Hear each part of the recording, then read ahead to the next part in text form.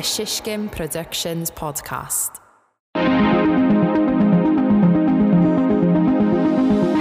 Welcome to the fifth transmission of the All Ships podcast. I'm your host, Dave Krugman, and today I'm speaking with Jerm Cohen, who's one of my best friends as well as a phenomenal storyteller, using cutting-edge mediums to share his view of the world with a very large audience across many different social platforms. We meander through all sorts of topics in this conversation, from art to community to philosophies on life, and I'm thrilled to bring you into our world of creative connection. Let's dive in.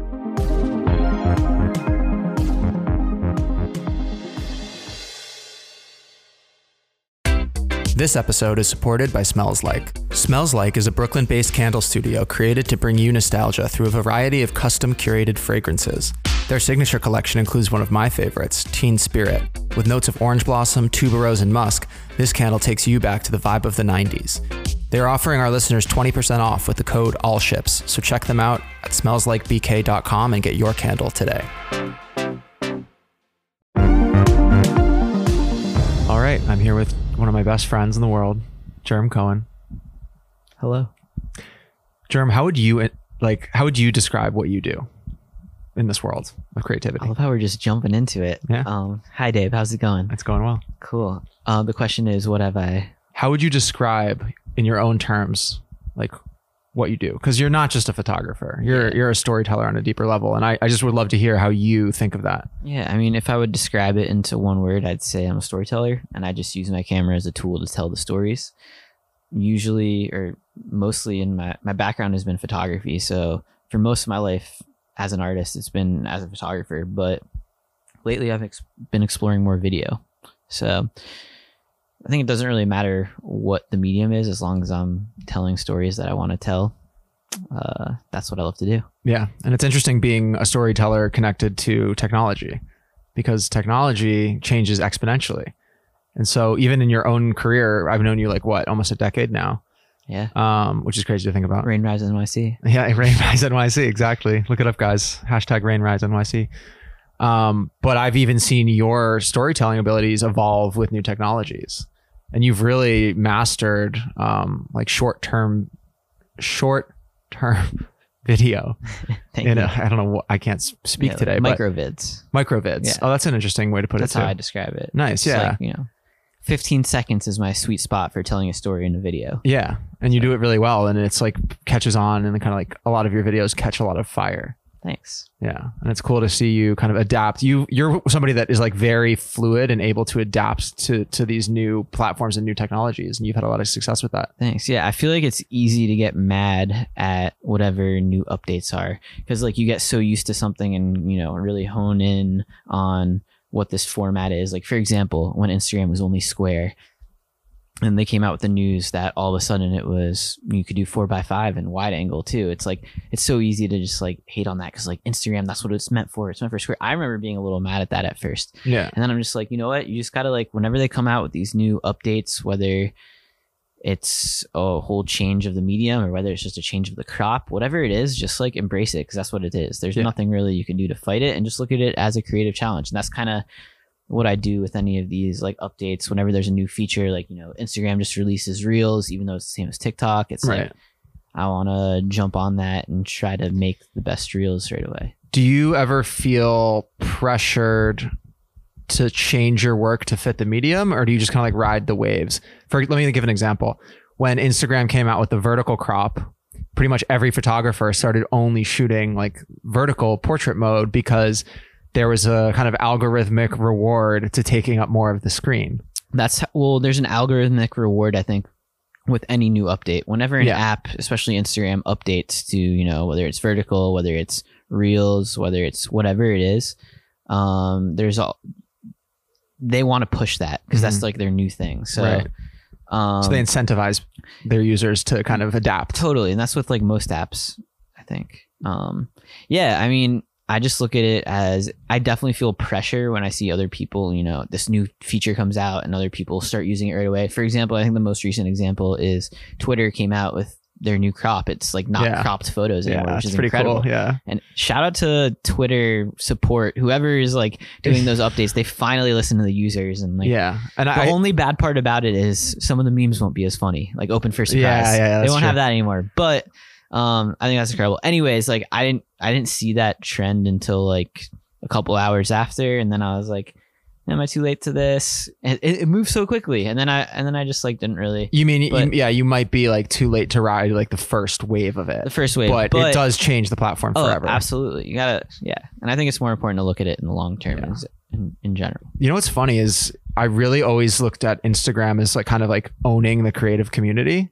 Like it was like the hub for like everybody creative to connect. It's how we met, you know. And I'm eternally grateful to the platform for all these friendships I've developed over the years.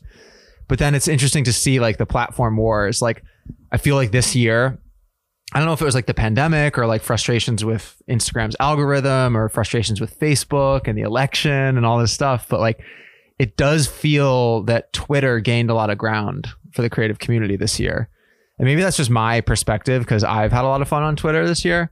But this latest move of them making it a more friendly space for visual creatives by not cropping video and not cropping vertical photos and you know, not just photos, but like paintings and anything visual now takes up more of the screen. And it's like an interesting blow in the war between Instagram and Twitter. Yeah, I'm curious why they did that. I wonder if it's because Twitter has a lot of more visual artists using it lately, especially with the NFT world. Like a lot of users being very active on Twitter, a whole Twitter community. I saw a lot of like visual artists that are into the NFT world. They use Twitter more than Instagram. Yeah. I feel like NFTs don't really translate on this. There's not like a big community on Instagram for NFTs. It's like Twitter, Clubhouse, and obviously whatever NFT platform I you're on. think that has a lot to do with the space that NFT occupies, which is an overlap between cryptocurrencies and visual art. So in order for there to be a thriving NFT community, you need people that are collectors and like basically cryptocurrency Twitter. They call it like, you know, crypto Twitter, CT, is like where all the people who are kind of funding this art market are. And, you know, those people are on Twitter because Twitter is more of an information hub.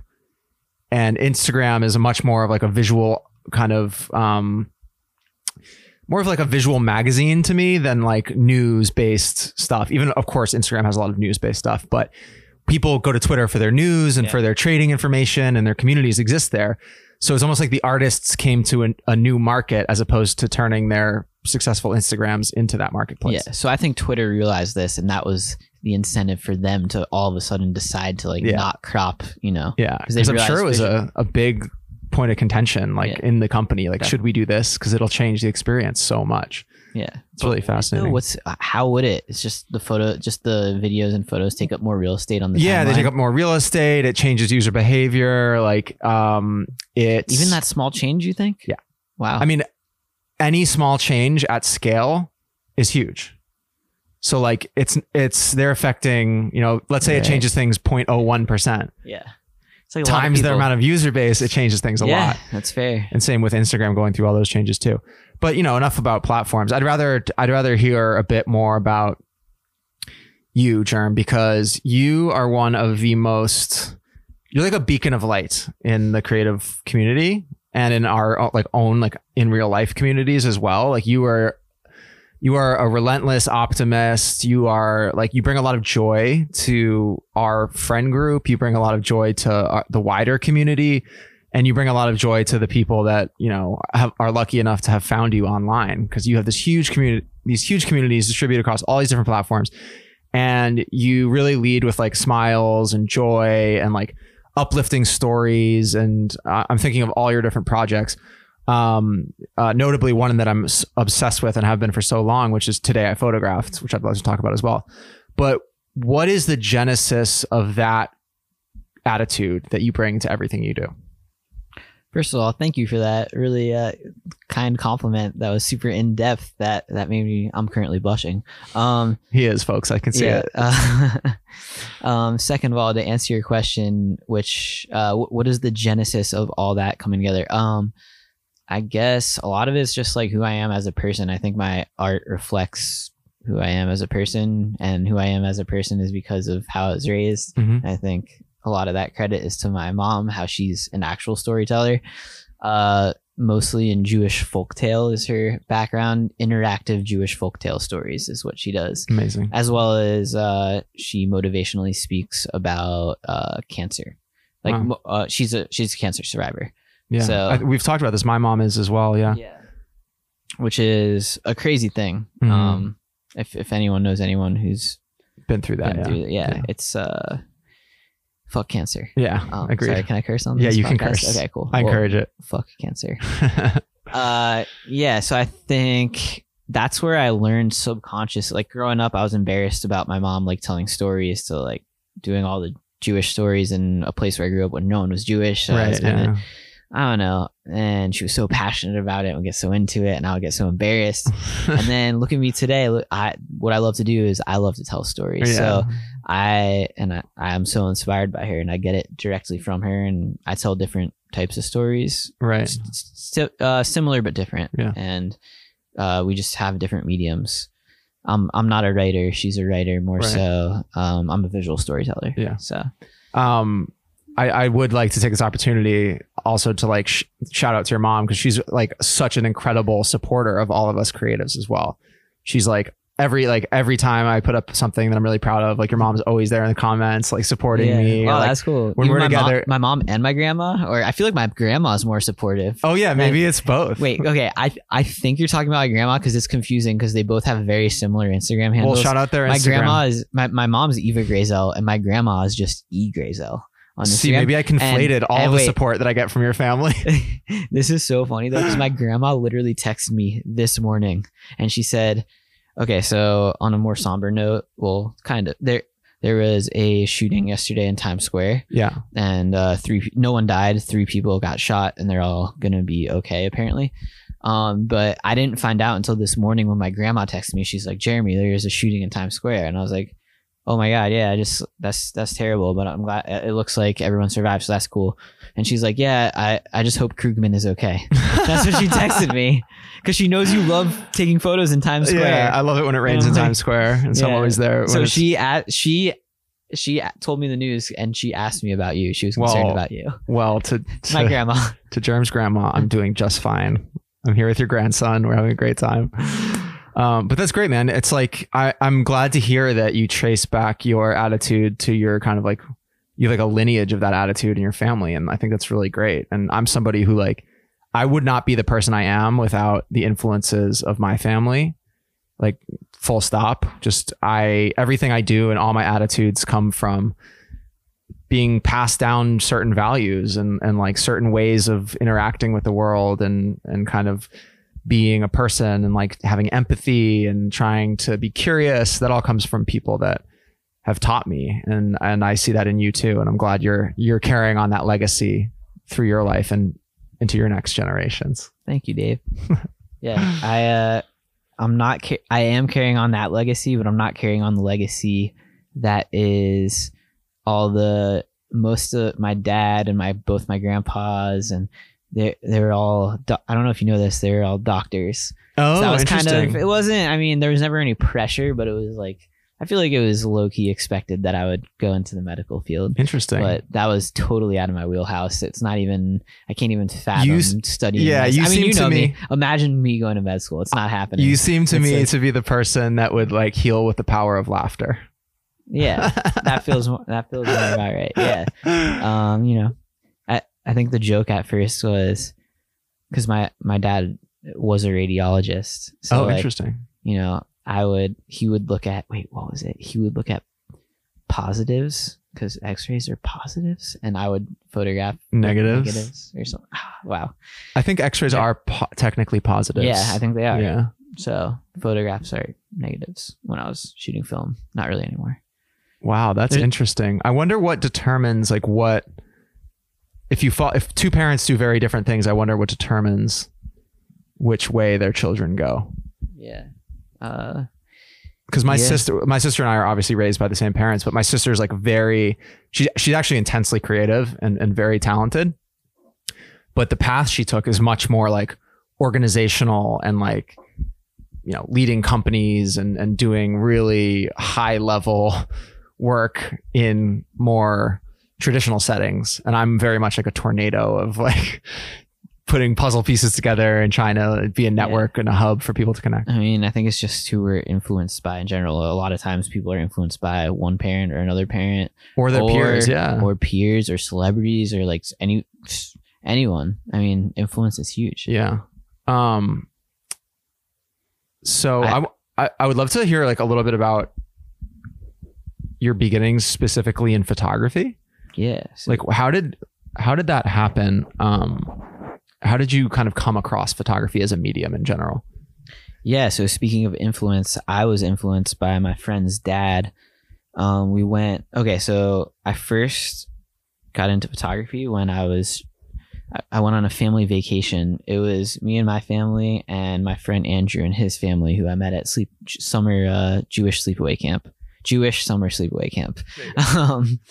And we went to Yellowstone National Park, and my dad brought his little point and shoot camera, and his dad brought his DSLR camera with the zoom lens.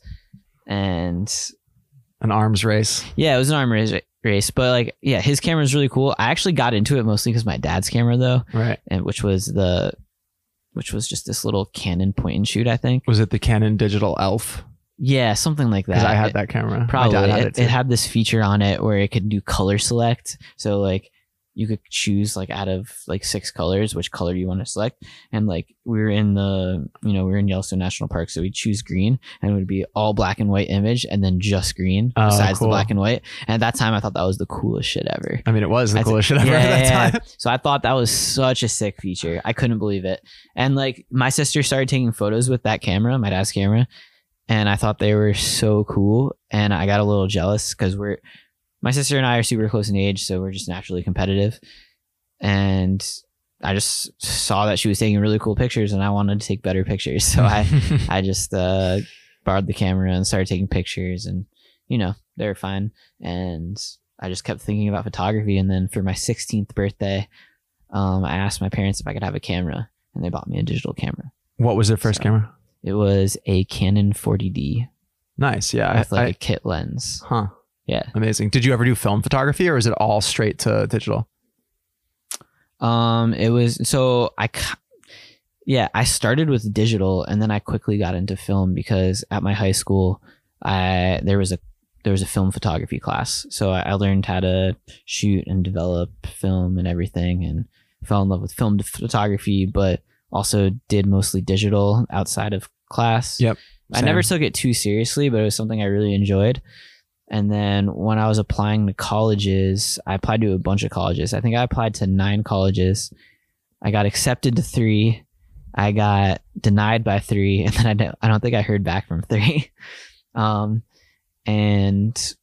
one of the colleges, just for fun, I just like applied to an art school. And like it was the only school I visited, and I got like a really good feeling once I visited it. Came to New York City and just checked it out, and I didn't really take it too seriously at first, but once I visited, I just got a really good feeling, and then I was like, I think this is where I should go. And it was SVA, right? And it was SVA. Nice. Yeah. Yeah, that's amazing. New York kind of calls to people in a way. Yeah, I feel like when I went to school there, a lot of kids that freshman year, I still remember a lot of kids were like dreaming of coming to New York for years. Like they wanted to like go to school in New York, wasn't sure what school or anything. They just knew they needed to be in New York. It's a magical city, this and that. And I just never thought of it that way as a kid. I don't know. I just never really understood what it meant, what New York really meant. Why would you want to live in New York? I just heard of how like expensive it is and this and that. I was like, I just liked the school when I went there, I think. When I went to visit. And it turned out I just needed to be in New York. Yeah. That's the city for me. Yeah, I feel that. I got really lucky. Yeah. I don't know if it was like an innate feeling that I just knew I had. I don't know what happened, but I can't imagine myself anywhere else. And I'm super grateful. Like, I think a lot of people, they struggle with, what direction they want to go in life. Right. And which I totally did too. And I just got really lucky that I feel like I picked the right decision from an early age. So incredible. I'm obviously still figuring things out. Yeah. To this day, but like, I think if I didn't move to New York when I was 18, I think I would have eventually moved here, but it would have taken a lot longer. So let's dig into this a little bit, because I also feel the same way about New York. Yeah. You know, I was somebody that visited New York a lot as a kid because my aunts and uncles lived here. And that was what hooked me. It was like, I was like longboarding through Central Park and just being like, whoa, like this is so cool. Like it's like, I love people watching, and I call New York like a random people generator. I was like, every day I see 1,000 faces I'll never see again. And I loved that because it was like every person I saw represented like an opportunity to learn more about the world, or like just experience new things and see different angles of humanity. And so that's why I love it here. And I was kind of always attracted to it. But you came and kind of discovered for yourself that this was a place that like had a gravitational pull on you in some way.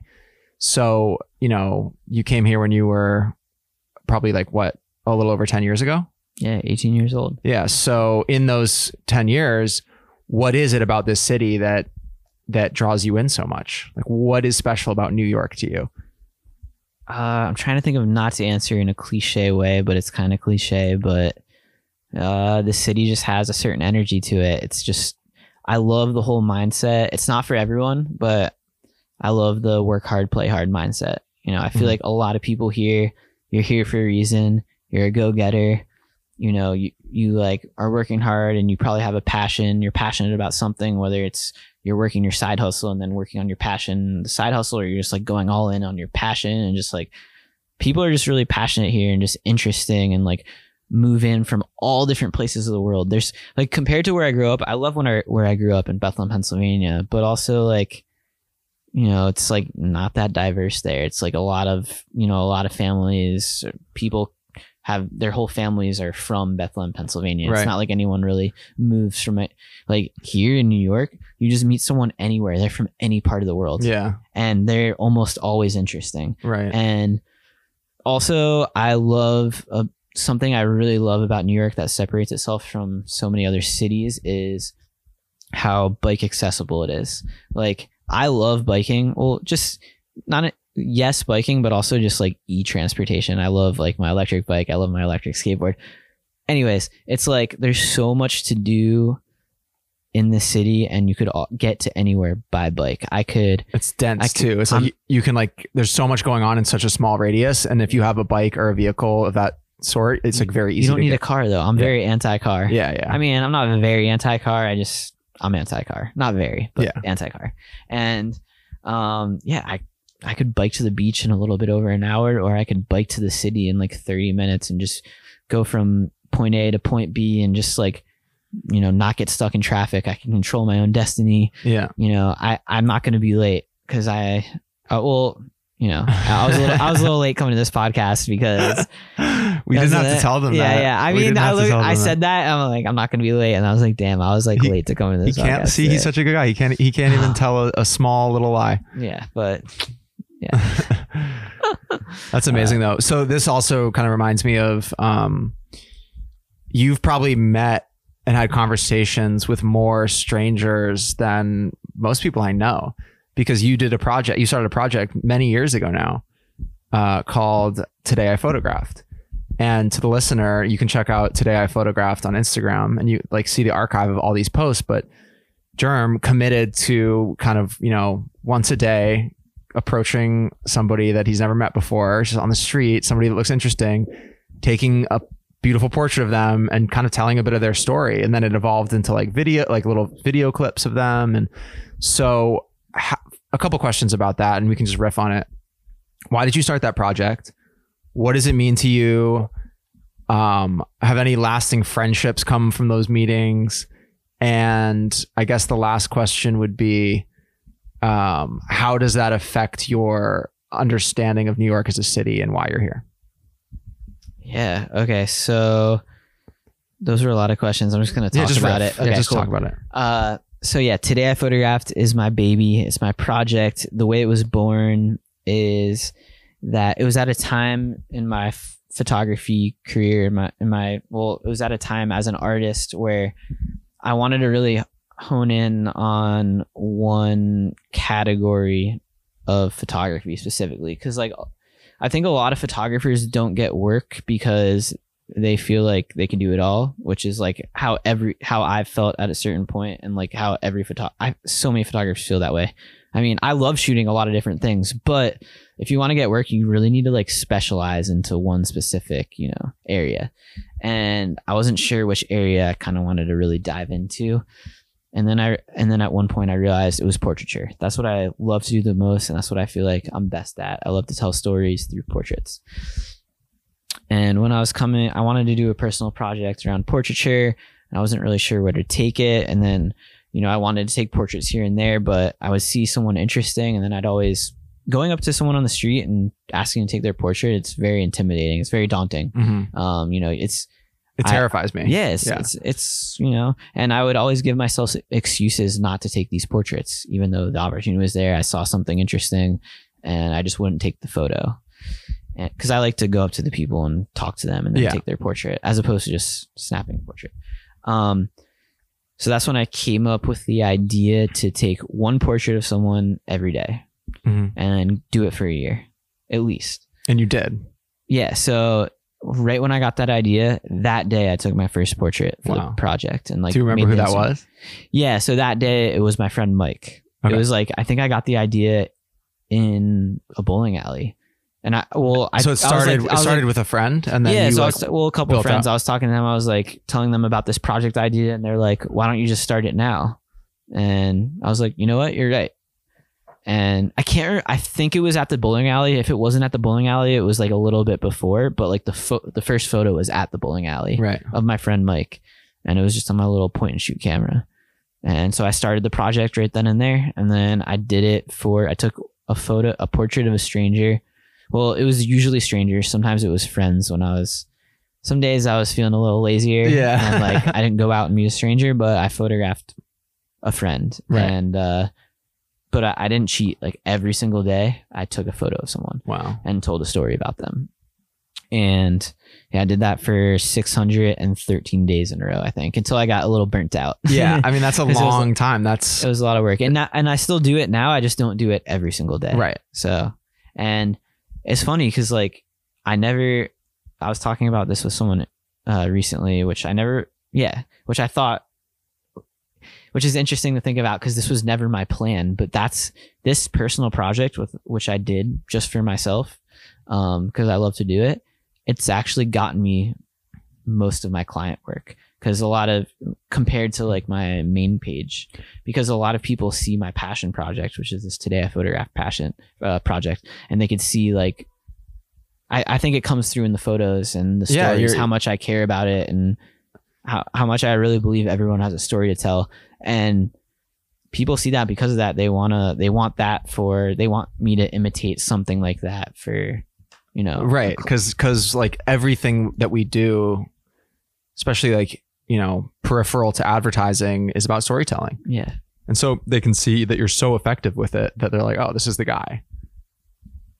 So, what stories out of those 600, and I guess it's more because you've done it, are there any stories that if I just put you on the spot right now, like stand out as something that was either powerful or like changed your perspective or you made a new connection? Yeah. I mean, I think there are definitely some deeper ones where we talk about life and death and like, just like intense moments in life. Like one of the things about the project is like, it's kind of crazy how these strangers that I'll meet, like they'll open up to a complete stranger in me. Yeah. I was just going to say when I have a camera in front of them and, it's a lot of it's very surreal how I don't know these people and they'll open up some of their deepest secrets, which they might not even open up with their closest friends and family, but they'll open up with me, who's like someone they don't know. It just shows how much people want to connect and share too. Yeah. And like, I feel like sometimes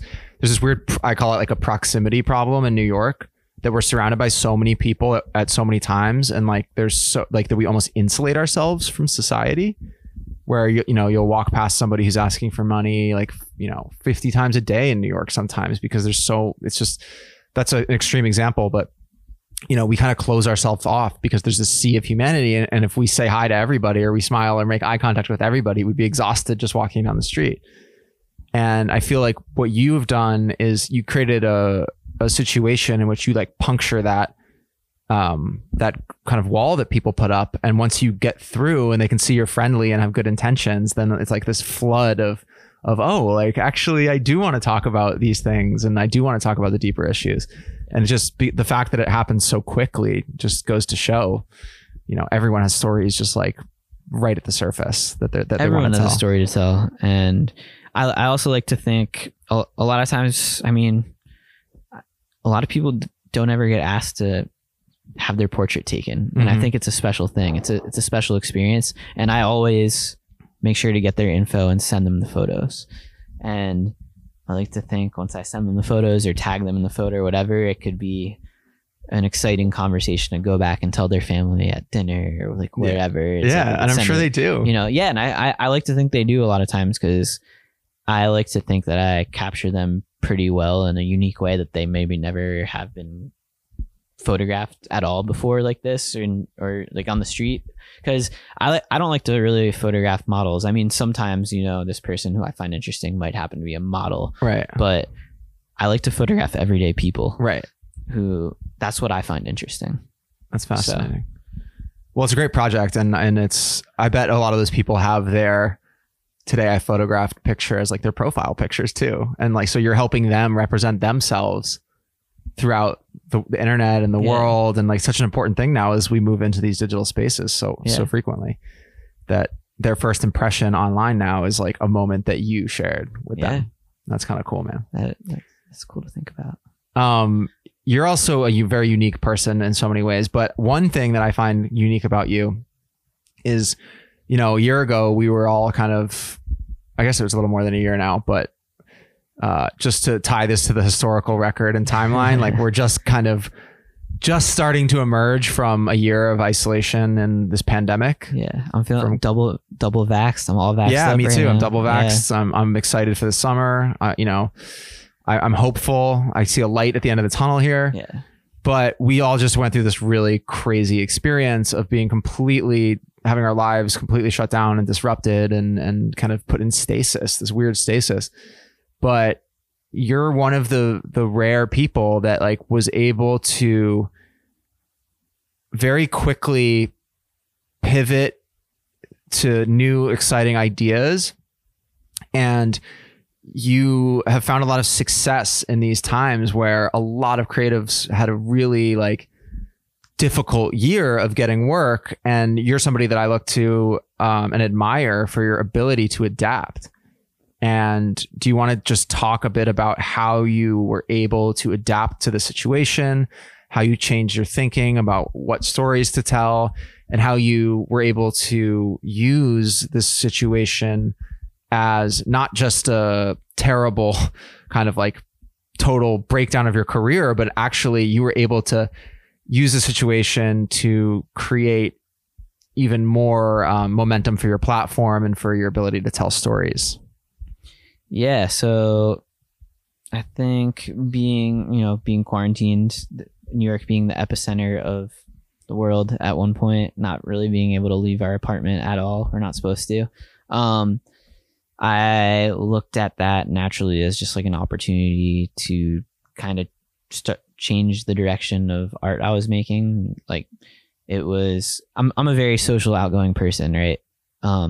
As you know, so I spend a lot of time just hanging out with friends, drinking, partying a little bit, but which is amazing and it inspires some of my art, but also that takes up a lot of time when I want to focus on my art. And this really allowed me to just go all in on any ideas that I've had that I just haven't gotten around to. I had no excuses now. Right. I could just do them. I couldn't leave my apartment. So, yeah, that was a good pushing point. And then it was, once I did one idea, it was kind of a snowball effect. And I felt I gained more confidence in my art and like wanted to create more and more, and like was just like in a really inspired moment. I just was inspired and wanted to create. Yeah. And I just started putting stuff out there, and it was really exciting. Yeah. So yeah. So specifically, you put something out called Quarantine Cutie. Yeah. So the Quarantine Cutie series happened because I'm trying to remember how exactly it happened, but okay. So at the beginning of quarantine, I think my friend, who you know as well, Sam Morrison, aka Sam the Cobra, we were talking about, you know, creative ideas to do because, okay, so earlier in the year, January 2020, every year I like to have a New Year's resolution of something new to do. And January 2020, my new thing was TikTok. So I started a TikTok. I believe it was in January, might have been February, but it was the beginning of the year. And I started making TikToks. And I was getting on a little bit of a roll. I was studying it, kind of seeing what worked on there after, you know, not doing it for a while because, oh, it's just another app. And what's the difference of TikTok in it? I don't want to put any effort in it, but it's the same thing as we were talking about at the beginning of our podcast here is like, you know, if something comes out that's new that people are really into and, you know, it's free to sign up, why not just like try it out? And that's what I did. And I'm really grateful I did because I started to tell stories in a different format that felt more compelling, where I would use videos, photos, and voiceovers, right, and combine it to tell a story differently than I would on Instagram, which would just be just photography. Right.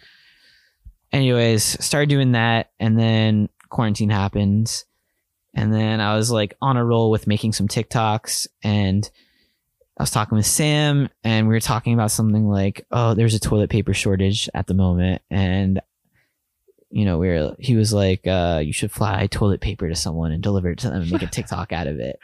And then, and I was like, oh, that's really funny. I should probably do that. And then, I think, and we were talking about other stuff too. I forget if he told, yeah, it's so long ago now, but anyways, I saw this girl across the street and okay, I was sorry. I'm like trying to remember this all as I'm doing it. It's good. Keep so going. I started doing this photo project where I was documenting people on their roofs because this was a time when no one was supposed to leave their apartments, and New York City all of a sudden started to get really nice out after a really long winter. People wanted the fresh air and the sunshine, but you weren't supposed to leave. But in Bushwick, as you know, a lot of people have rooftop access. Right. So I noticed just out my window, a lot of people going to their roofs and just doing all these activities that they would have normally done if it wasn't for COVID or the quarantine, the lockdown, so people were going on their roof and they were dancing, they were playing guitar, they were singing, they were doing yoga, they were working out, like doing all these things. And I thought it was fascinating. And that's when I started a photo project and I started documenting all these people on their roofs doing all these different things. What's the name? Did you have a name for that project? I switched the name a couple times, but I have a couple of the series sets on my Instagram and on my website. Yeah, I forget what I call it. Yeah, no worries. But that one of those photos made the cover of New York Mag, right? Yes, that's another crazy thing that happened over. Let's not get too diverted. Let's finish the story. But yeah, so that story got picked up, and that was really exciting. That was an amazing. So anyway, moment. I was shooting that story. That's why I was looking out my window all the time, and that's when I saw the girl across the street dancing on her rooftop, and I was just attracted to her energy. And you know, like I don't know, I haven't talked. I'm a very outgoing. I like flirting. Yeah, I like flirting. You're a flirt, Jerm. I'm a flirt. You can say it. Say it on the air. I love cuties. There's so many attractive people, especially in New York. Yeah. And I'm used to just like going out and just, you know, I like flirting. Yeah. And I haven't flirted in a while. This girl was dancing across the street. I wanted to talk to her. And you know, even when I'm like out and about and go up to someone and like to flirt, I'm usually creative about it. Is my style. My style is more of like a creative approach as opposed to like whatever other approaches there are. So the idea was to tape my number. I wrote my number on a piece of paper. I taped it on my drone. I flew it across the street and she got my number. She texted me and I like recorded the thing because like at the moment I was like, maybe I'll make it a TikTok. Maybe I'll make it a TikTok. And like I wasn't sure. And then I made it into a TikTok. Like I had the footage and I put together and I was like, wait, this is actually kind of cool. And then I showed it to her because I had her number at that point. I was like, hey, by the way, I made a TikTok. And she liked it and she was cool with me posting it. I posted it, not thinking it would go viral. Yeah. And then it went viral. It went very viral. And yeah, I texted her again. I'm like, hey, do you see this is like, what's up? This is like going viral. This is hilarious. People like this. And she's like, whoa, yeah. My mom saw it on the news. I don't know. So, yeah. And it got picked up on all these different news stations. Weren't you on Good Morning America or something? Yeah, it was like a lot of stuff. Yeah, I'm not going to make you go through it all, but it got a lot of press. Yeah, it was crazy. And it was like kind of, it's what you do best, which is you told a really uplifting, creative story at a time where people needed some hope and some levity in this time of like deep anxiety. And you were able to provide that to the world. And then, you know, that you were able to turn that into further opportunities and to tell more stories and ended up having this like really kind of profoundly successful year. And it was just such a joy to witness and watch. Did you feel any, like, was it hard at all to like get a lot of attention during a time when everything is kind of sideways? Did you have any like internal conflict going on? Absolutely. Yeah. I mean, I definitely felt guilty of a lot of it because I was finding some success in this time where a lot of people were struggling. I mean, everyone was struggling. Everyone's struggling. And then all of a sudden I found success out of it doing this whole series, but it helps me not feel guilty in the way that you just described it. I like to think that it gave a lot of people joy and made some people feel hopeful. It definitely did in this time. So like, yeah, it was definitely a little conflicting though. Yeah. Well, it's a crazy experience that we've all just been through. Yeah. Speaking of, got to make the best of it, got to make the most of it. And that's, what do you take? Yeah, that's something I think I naturally like to do. I just like whatever the situation is, no matter how like good or bad it is, just make the most of it. Yeah. And you do that very well. And yeah, we have been through a lot. It's really weird. I feel like some people don't even, and some people, including myself, like, I don't know if we realize yet like what effect this past year has had on us. And I think it'll take a lot of time to kind of tease out what changes were made in us and what we take away from it. I'm curious, what do you think you're going to take away from the experience of the last year of like having, the entire world basically disrupted? Like, what do you hope to take away from this experience and what have you kind of learned? Yeah. Well, okay, let me answer that question with two things because I feel like, oh, sorry, I'm playing with that thing a lot. Okay. I'm playing with the mic a lot and because I'm a little nervous talking about all this stuff. Anyways, so I think one thing as an artist that I'm taking away from this whole experience is that I learned that how powerful a story is, and it doesn't matter how pretty you make the actual picture or video. What's most important is telling the story. So even though we have this background of taking, I've experienced lighting photos in a studio and taking photos on like a very expensive camera, and that's great and that's cool. But like, I think what's more important to me is like telling the story. So that's a beautiful message. Yeah, actually. It could just be on an iPhone, or it could be on whatever the medium is that you're telling it in. It's just a matter of what best gets that story across. Right. And the thing I learned as a person is also kind of cliche, but I think this is just like, it's just important to think. I mean, just brush off the small things. All these small things, I think we've all been through this common denominator of this pandemic and how terrible it is in all the ways. And it just like brought out like, it's just be nice to people. Yeah. I don't know. Camaraderie and we're all in this together. And it's kind of like the definition of this podcast is all ships. Like, it's like we exist as a global community now because of the internet. And we need to be there for each other. And it actually benefits us all if we can help each other out. Like if we all contribute to helping each other, like if you just take the focus off yourself for a minute, then it actually will benefit you even more than if you focused on yourself. Yeah. It's all about win-win situations. Yes. Just put yourself in win-win situations and there will always be a return of a win. Yeah. So that's great. Yeah. That's great advice. Win-win. Triple win. Let's talk about real quick. You're somebody who, I think we share this, that we're very community focused people. Yeah. You know me, I'm like deeply invested in like one of my favorite Cohen. things in the world is when I can introduce two people and then, their lives change because of like some connection that I could trace back to me.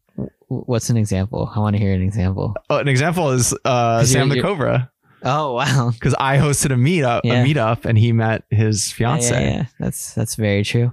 Shifra. So that feels pretty good. That one feels really good. But it's like, I didn't have anything to do with that. They were in the same room, but but you kind of did. The fact that I can trace that back to like, I can like pretend to take credit for it is very satisfying. And my mom loves doing this stuff too. She'll always like, she like loves connecting people and seeing how that changes people's lives. And it's really interesting to me. And there's a lot of other examples, but I've definitely, that's why I love having parties and hosting things and hosting dinners and mixing my friend groups together. Like even in high school, I was very much like, I lived on the border of two towns that were big football rivals. Yeah. And I was like the only bridge between the social circles of those two towns. And I would have parties where like the kids from this school and the kids from the other school would all come together. And like, it was the only mixing between our two towns. Yeah. And like, it did change things in ways that I really enjoyed. Some of those people dated each other. Yeah, for sure.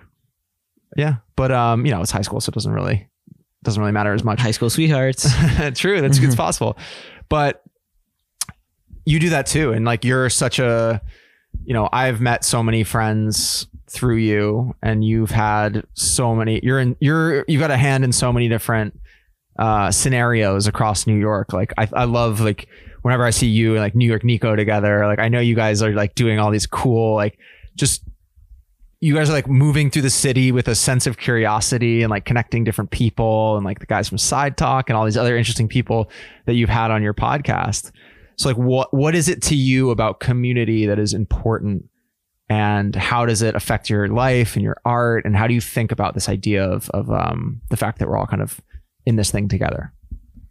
Yeah, I mean, community is, I feel like I answer every question with yeah. So that's just what I've been doing. So sorry, everyone. Stick with it, bro. Stick with it. Yeah. Community is super important. It is what has, I credit a lot of my art to finding my community of other artists because if I didn't have other artists around me making stuff, I wouldn't be inspired or pushed to like make my own stuff. And I see people around me making really cool stuff and it's like a really healthy, friendly competition to want to also make stuff and keep up. And also like I could share photos or captions or whatever with my friends within this community and we all kind of just like, and vice versa, and we all kind of help each other with that, as well as strategies with putting projects out there and etc. And working together on things too. Like you were the model for when I did Manfrotto. Work. Yeah, that stuff too. Just helping each other. I'm always collaborating with friends, whether I need help or they need help. It's like, it's great. Yeah, it's fun. On the way here, I was walking over here and my friend just asked me, he messaged me and asked me if I could like, a quick, like if I could do him a quick favor by modeling him for this like brand.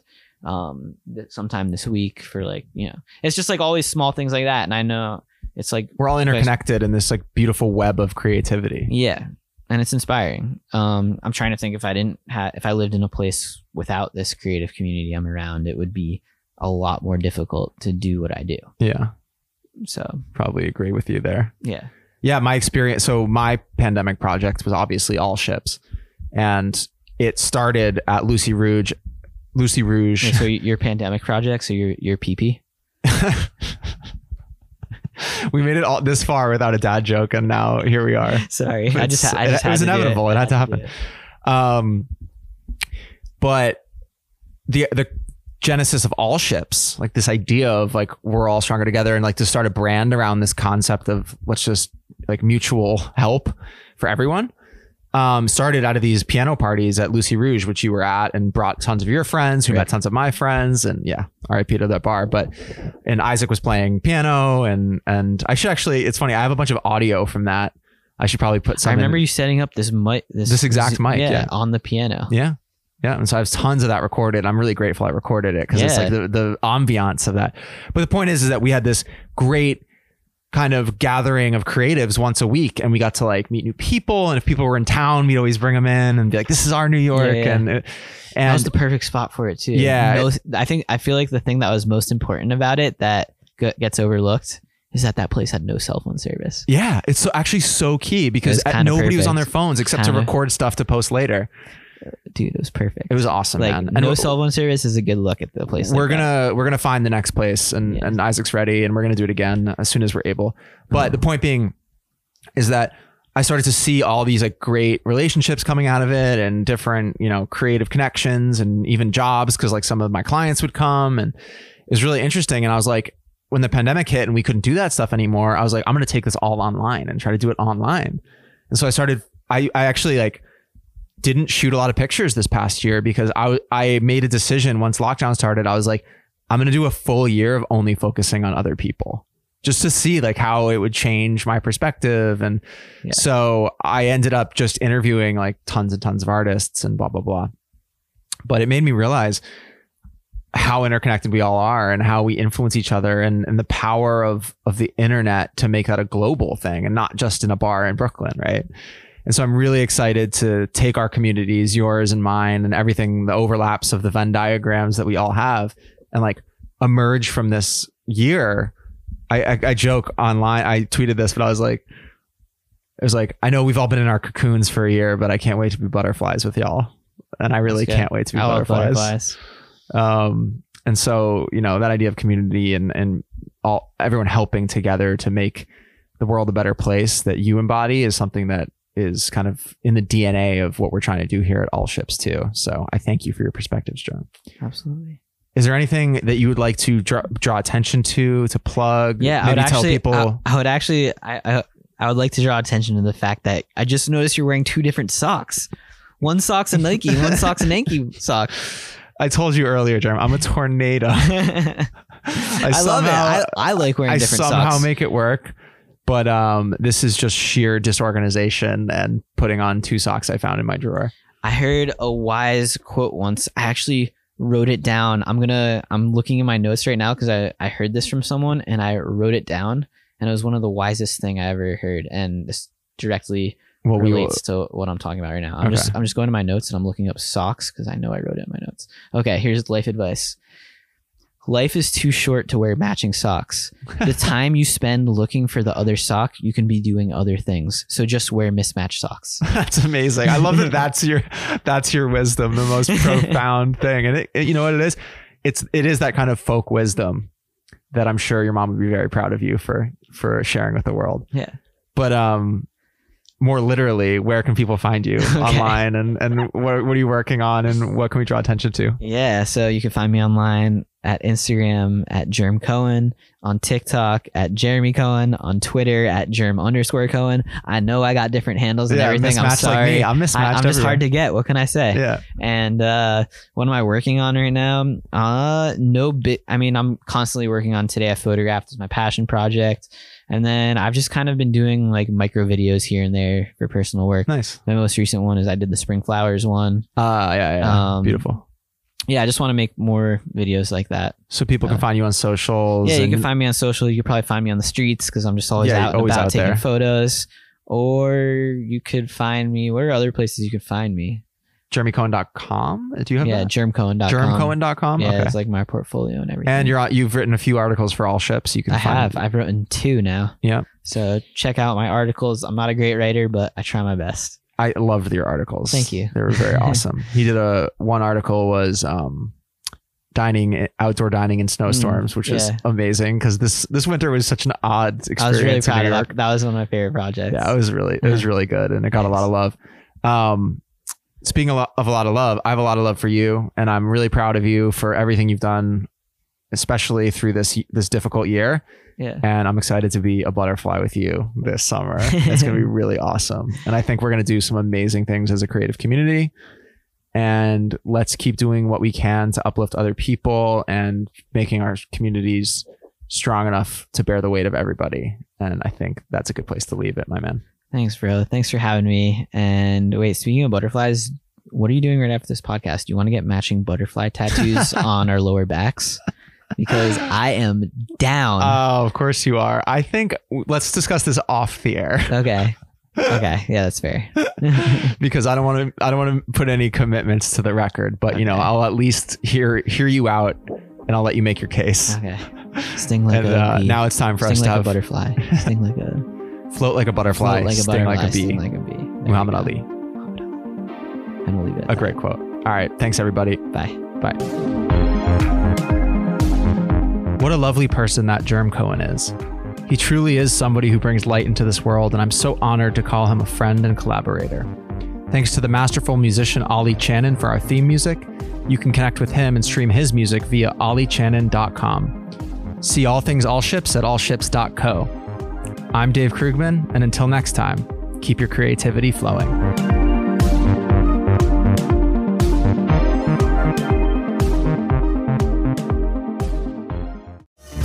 Shishkin Productions podcast.